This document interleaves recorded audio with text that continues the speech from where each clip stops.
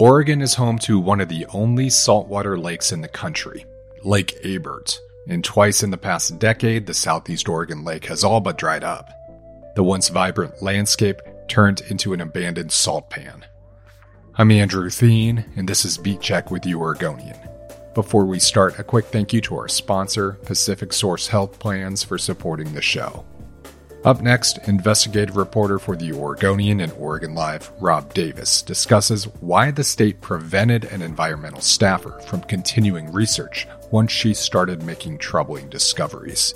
We talked about the lake's ecological benefits, why he decided to look into Lake Abert again, why the lake matters in a broader sense, and how Oregonians should be thinking about its present and future. Here's our conversation. Rob Davis, thanks for your reporting and for coming back on the show. Hey, it's my pleasure. So, Rob, you've devoted a significant amount of reporting power through the years to Lake Abert, a lake many Oregonians probably know little to nothing about. Can you take us there to the first time you visited and just kind of describe what it's like, what it looks like? Yeah, Lake Abert is the only salt lake in Oregon, part of a system of salt lakes throughout the West, Great Salt Lake, Mono Lake in California, that is a really important stop for migratory birds that go there to feed on brine shrimp and flies, and they get really fat, and then they fly thousands of miles nonstop to South America. I went out there in 2014. I heard from a brine shrimp fisherman, a guy who spent basically his whole career floating on a makeshift raft in this really shallow, it's 64 square miles, but it is only a few feet deep.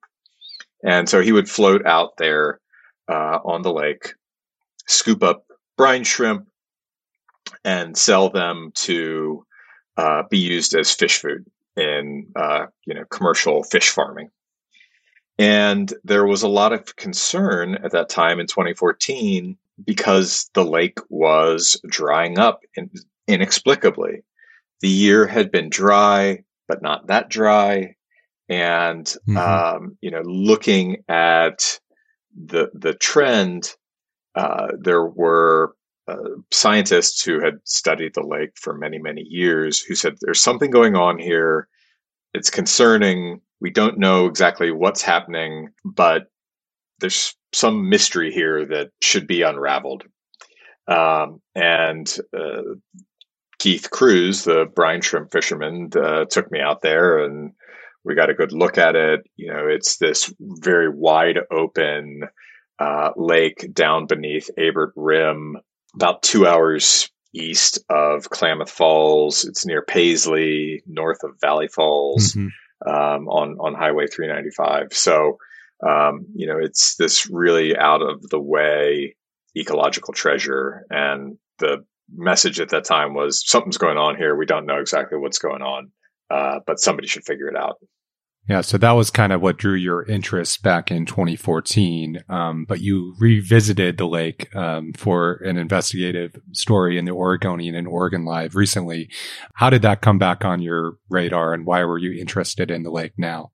Well, nothing really changed after that story. As so often happens when we write stories and we spotlight things. I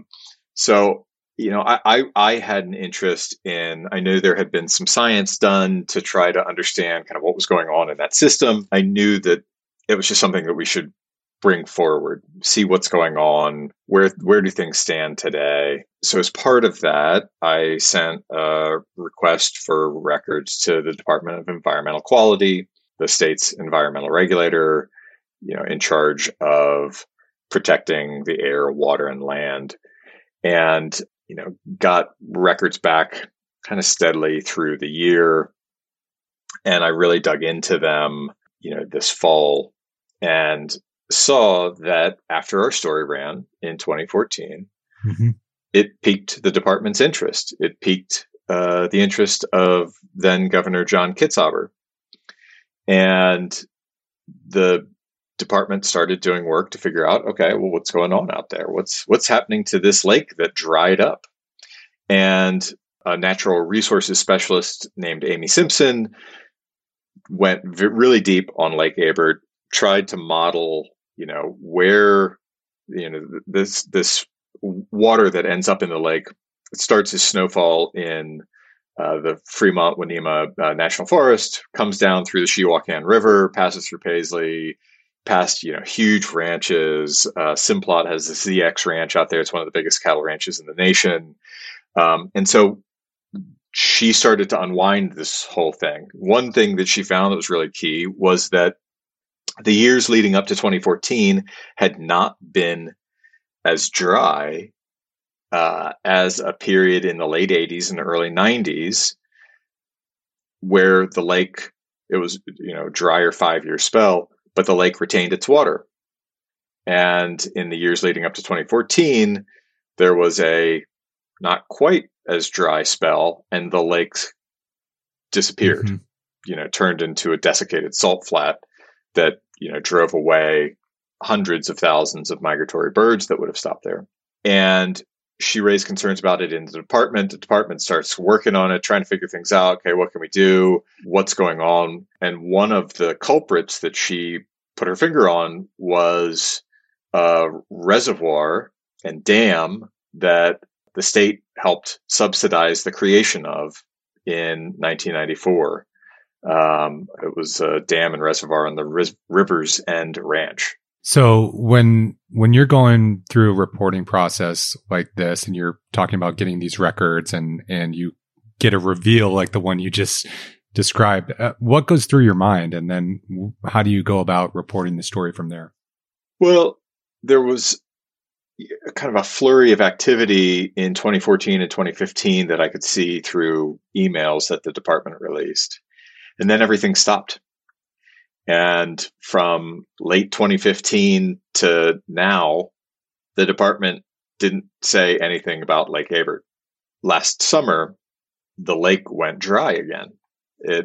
Bacteria bloom, turned the surface of the lake blood red as it dried up. Like this wound kind of cut into the desert landscape out there. And so it was, surprising that they had started down the path, had tried to figure out what they could do, and then just, pulled the plug. So, I knew then that I needed to talk to the person who had been working on it at the department. She had left. And what she told me was that she had been told by her manager to stop all work on anything to do with Lake Abert. She asked why, and he said it was a managerial decision. And that was it. And she was in the process of drafting comments to submit on behalf of the department to the State Department of Water Resources, which is in charge of administering water rights throughout the state. And she was saying, this reservoir, this dam on the Rivers End Ranch, which had some permit renewals pending at the water agency, should release water in certain conditions when Lake Abert, is running super dry.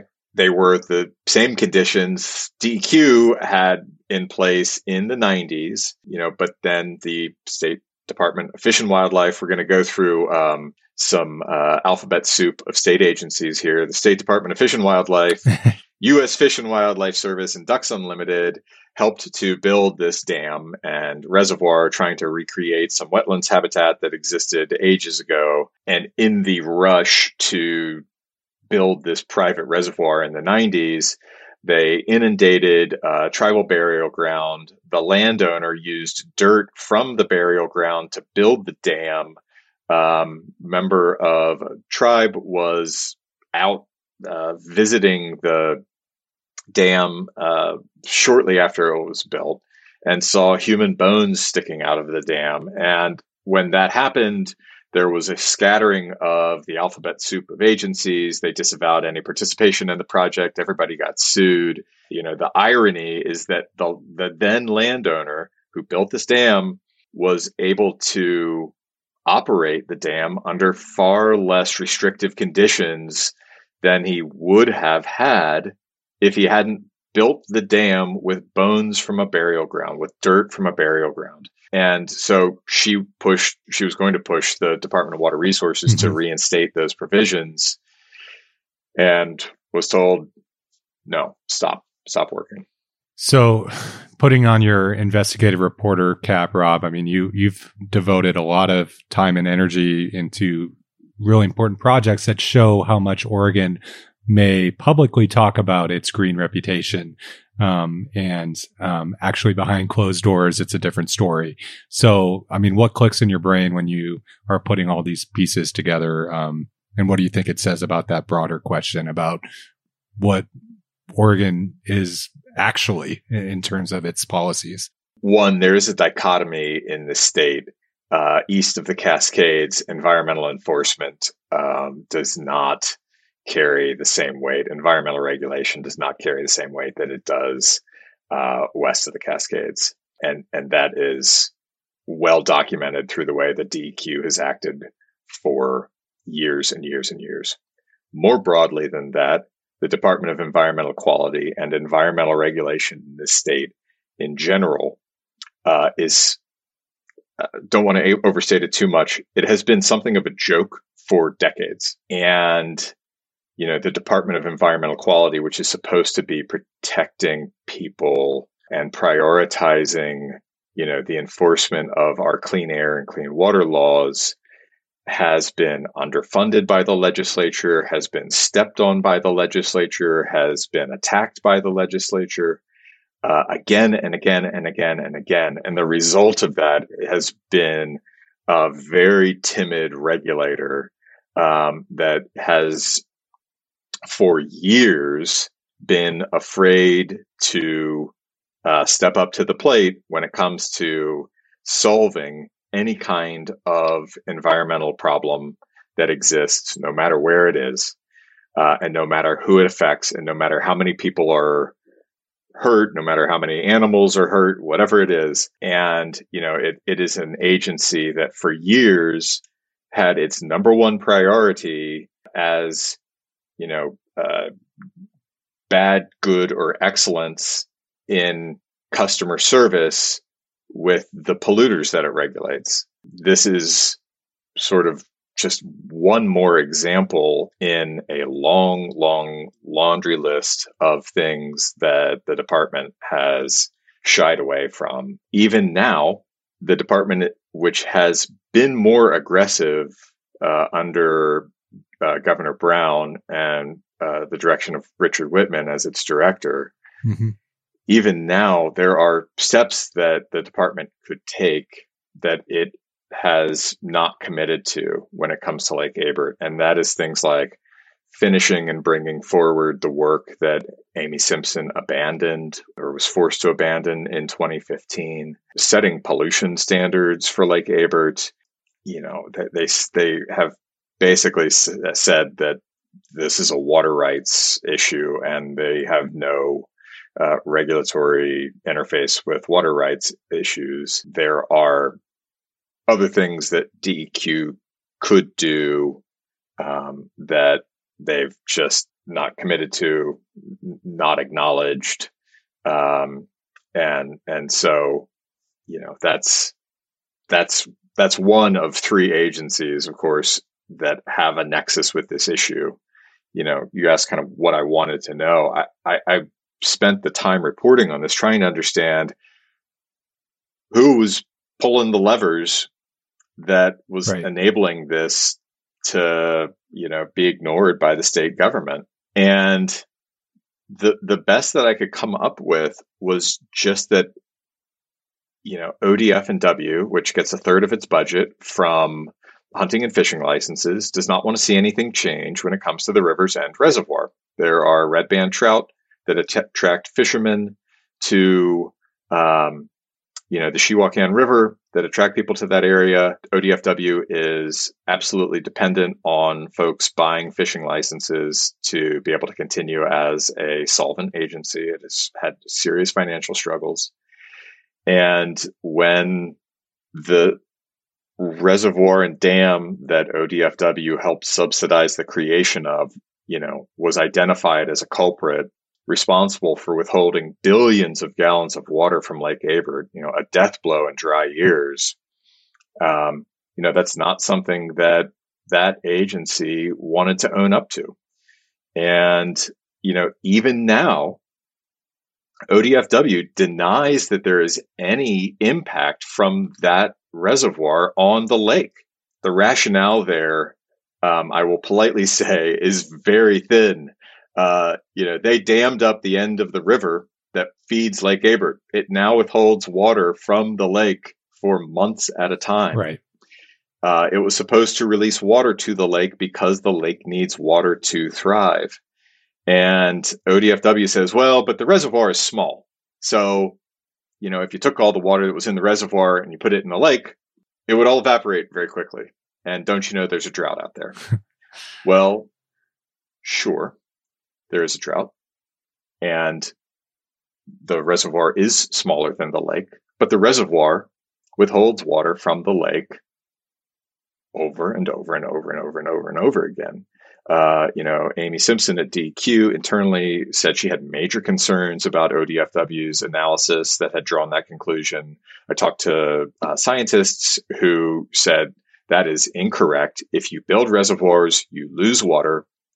This reservoir, this dam, removing it is not going to magically fix Lake Abert, but it would help. Releasing water from it would not magically fix Lake Abert, but it would help. And so, there is a real question going forward about how the State Department of Water Resources will interface with the permitting around it. We also don't know, Rob, where the rest of the water in the Shuacan River goes, right? We don't know how much ranchers or other irrigators upstream from the lake are taking, right? We don't track that. We know that they have the right to withdraw more water than goes into the river each year, but how much they actually pull out, correct? We have no idea. This is an issue that you've covered, that Kelly House covered for us, expertly in 2015, 2016, the series Draining Oregon. Groundwater levels around Lake Abert have dropped an estimated 20 feet because as climate clips the amount of precipitation that is, getting into the river and getting to the lake, and as the area dries up because it's getting warmer, there have been wells dug to tap groundwater in the area to irrigate crops. How much is pulled out? We don't know. How much is pulled out of the river by everybody along the way, unless somebody complains, that they are not getting their allotment, the state doesn't bother to look. Now, there has been an effort to spend, several $100 million from the legislature in the last session to begin to study some of these problems across the state. The Harney Basin is, one that has well-documented issues, groundwater decline and all this kind of stuff. But what that means for Lake Abert, what that means for the Shuacan River, is kind of anybody's best guess. The Water Resources Department has some things that they could do. They said they were evaluating them to me, and they are very likely years away from even beginning to get some basic science around that area. I mean, they don't even have a functional gauge in Lake Abert to know when it goes dry. It's left to volunteers, who go over there on a monthly basis to figure out whether there's water in the lake or not. So if you want to know if there's water in one of Oregon's vital lakes that's really important for migratory birds, you need to call a retired biologist who lives in Klamath Falls, who has the time to go over there, and not the state agency that's in charge of, monitoring water use and water rights in the state. Let's take a quick break and we'll come back and talk more with Rob Davis, investigative reporter for The Oregonian in Oregon Live.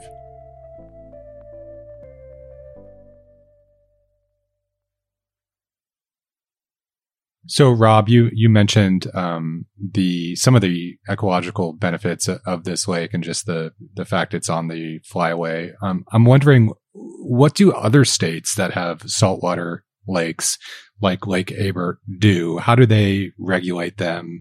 What are they doing that we're not doing? Yeah, I talked to a law professor at Lewis and Clark, Michael Blum, who has advocated to treat a place like Lake Ebert as a public trust, as a public resource. Lake Ebert has no right to the water that winds up in it. It's a lake, but it doesn't have the right to be one, which is sort of baffling, but it's just the way that the world works in the West. Michael's point to me was that if Lake Ebert were a few miles south in California, this would not be happening. Mono Lake, east of Yosemite, tapped by Los Angeles as a water source. LA started draining the water from the lake. The lake started dropping, same issue that you have at Ebert. And there's a lawsuit, a big, Save Mono Lake campaign, because, I think everybody knows Mono Lake. Lots of people go to Yosemite. There are not a lot of things that attract people to drive by Lake Ebert. Maybe they have passed by it, but people don't go hunting there because you can't shoot migratory birds. People don't go fishing there because you can't catch anything. Right. And because of the salt, right? I mean, there's no, there are tiny shrimp and tiny flies, which are great for birds and not for people. And so at Mono Lake, there's a lawsuit that basically ruled that the lake has a right to water, that it is a public trust. And the result of that, after years of litigation and years, this is a 10-year long plus effort, is a management plan for the lake that allows LA to take water in certain amounts, depending on how much water is in the lake. And if the lake is really full, LA can take more. And if the lake is really empty, they have to take a lot less. That has not fixed that lake. It still has, all of these lake systems, all of these saltwater lake systems throughout the West are in peril. The Great Salt Lake in Utah is no different. There was a plan put in place. There's not the same legal precedent in Oregon that would allow that kind of thing to happen here. What's been the reaction and impact from your most recent story since it published? Lawmakers in both the House and Senate have told me that they want to hold hearings to learn more in the coming legislative session, which starts on February 1st. That will happen toward the end of the session after bills have moved and they have some room to breathe. So that's one thing. I've asked the governor multiple times whether this is something that she is concerned about or intends to do anything about it. Her spokesperson told me, that it's being handled at the agency level and that she has no comment. I asked after our story ran. They didn't acknowledge my inquiry. So they're sort of nowhere on this, or they're leaving it to, agencies that have either, helped to kill Lake Ebert, or that have kind of idly stood by and watched as it has dried up without really doing anything. And so that's kind of the state of things right now. We'll see what kind of tough questions lawmakers have. In Congress, there is separately, and there has been for a couple of years, a push to allocate $25 million over a 5-year period to the U.S. Geological Survey, science arm of the federal government, to get some science around all of these saltwater ecosystems, saltwater lake ecosystems in the West. This is a bipartisan thing. Romney in Utah is concerned about the Great Salt Lake. It's a huge part of their economy. Jeff Merkley has, been a co-sponsor of that effort, which maybe if Biden's Build Back Better plan gets rescued from the graveyard, can be included in that. We'll see. And so those are sort of the things that are on the horizon with this. I asked the State Department of Water Resources where permits for this dam and reservoir are pending and have been pending for years and years and years. What their response was to the story. And a week after it ran, they said they were still reviewing it. So, it was a long story. Maybe it's taking them a long time to read it. I don't know. Well, maybe they can pop this podcast when it hits their feed on Monday. Exactly. And so you mentioned if we want to know what the situation is over there, you got to be either driving on 395 or depending on a retired biologist. Is that Ron Larson? That is. He's one person who cares about it. Who else cares about Lake Ebert? I do. The state DEQ says that they're concerned. They're not committing to doing anything about it, but they say that they're concerned. It is interesting. Where Mono Lake was, a bumper sticker campaign that you see, like Keep Tahoe Blue, Save Mono Lake. There is nothing like that for Lake Ebert. It is just off the map. And it has been left to this kind of ragtag band, as I describe them, of misfits, retirees, a hydrologist from Bend, who's, been trying to unwind this stuff for a decade, scientists here and there who have, these are rare and ecologically valuable places that attract a lot of scientific interest, that attract a lot of bird watchers and that sort of thing. So it is, kind of left to them to kind of catalyze action, interest, just to document what the levels are. There's potentially some funding that would come through this congressional allocation to put a gauge in the lake so that you could actually, not rely on the retired biologist to have to drive 2 hours to figure out what's going on.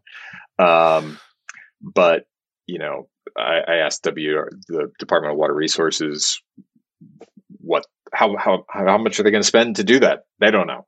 How much would it cost? How long would it take? They don't know. So that's kind of where they are on this. There's, just not been a lot of effort or energy at the state level that's been put into this.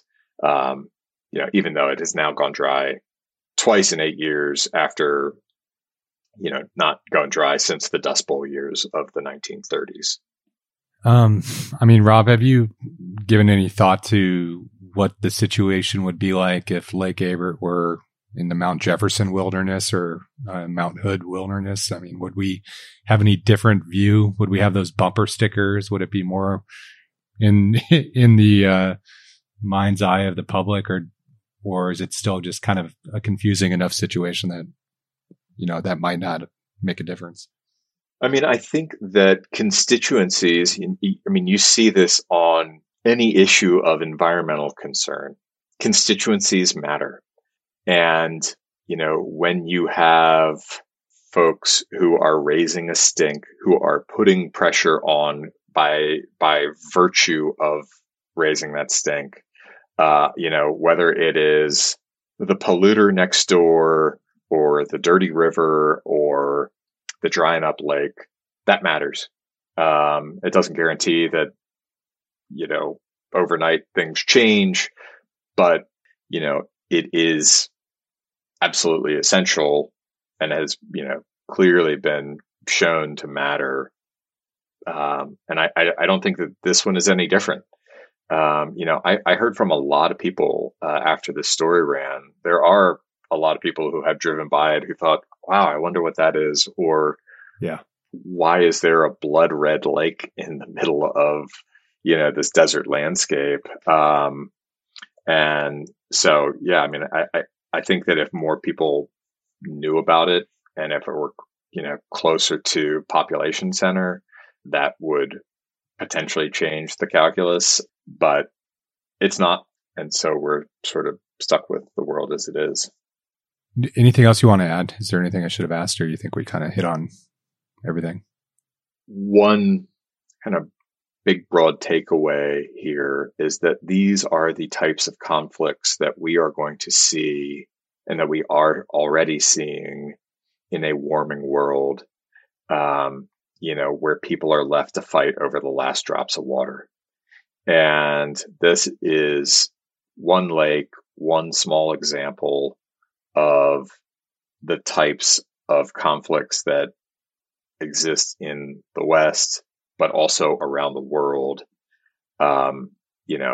as snowpacks shrink, as glaciers, that have fed countries, regions for generations melt. And it is worth noting that after it went dry in 2014, Lake Ebert filled back up again. And I think that maybe took some of the pressure off of figuring out what was going on out there. The drying up again, that reminds us that these are the types of issues that are not going away. After a year that it hit 116 degrees in Portland and, blew temperature records out of the water, like this is our future. And we're not on a path for it to be getting better. And so the types of stories that we write about, climate changed systems like Lake Ebert's are going to become more common, which is not to take away from the fact that it is, human consumption, these crops that are grown out in a very dry place that makes it even worse. Yeah. I was going to ask what happens if we lose Lake Ebert, does it? And that kind of hits on that question. Lake Ebert can survive a dry year here and there. The brine shrimp that, and the flies, the alkali flies that live in it are adapted to, a dry year here and there. They are not adapted to years of dry conditions. And it is the threat of that should, inform decision-making going forward. 1 year in 100 years that Lake Ebert's dry is not going to lead to ecosystem collapse, but that is a threat. We don't know where the birds go when Lake Ebert is dry. What we do know is that across the West, the types of wetlands habitat, the types of places that they stop and feed and get fat before they head to Argentina, and these are things like avocets and willets and Wilson's phalaropes and all these sorts of shorebirds that migrate, thousands and thousands of miles. Across the West, the types of habitat that they like are shrinking. Lake Ebert is not drying up in a vacuum. And so that is part of the congressional effort, part of the motivation behind the congressional effort to fund some science, because, these are just places that have been forgotten scientifically for a long time. Well, thanks so much for putting a spotlight on it and for explaining both the importance of this place just as an entity and its broader piece in this puzzle. I appreciate it. Thanks for your time. Thanks for your attention. It's great talking to you, buddy. Likewise. Thanks for listening to Beat Check with the Oregonian. I shared links to Rob's stories about Lake Ebert and his investigative series on how Oregon politics is polluted by money in the episode notes. If you like this show, give us a 5-star rating and review in Apple Podcasts. It really helps other people find the program. And tell a friend. Help spread the word. The best way to support our journalism is through a subscription to Oregon Live. You can do that at OregonLive.com/pod support. Until next time.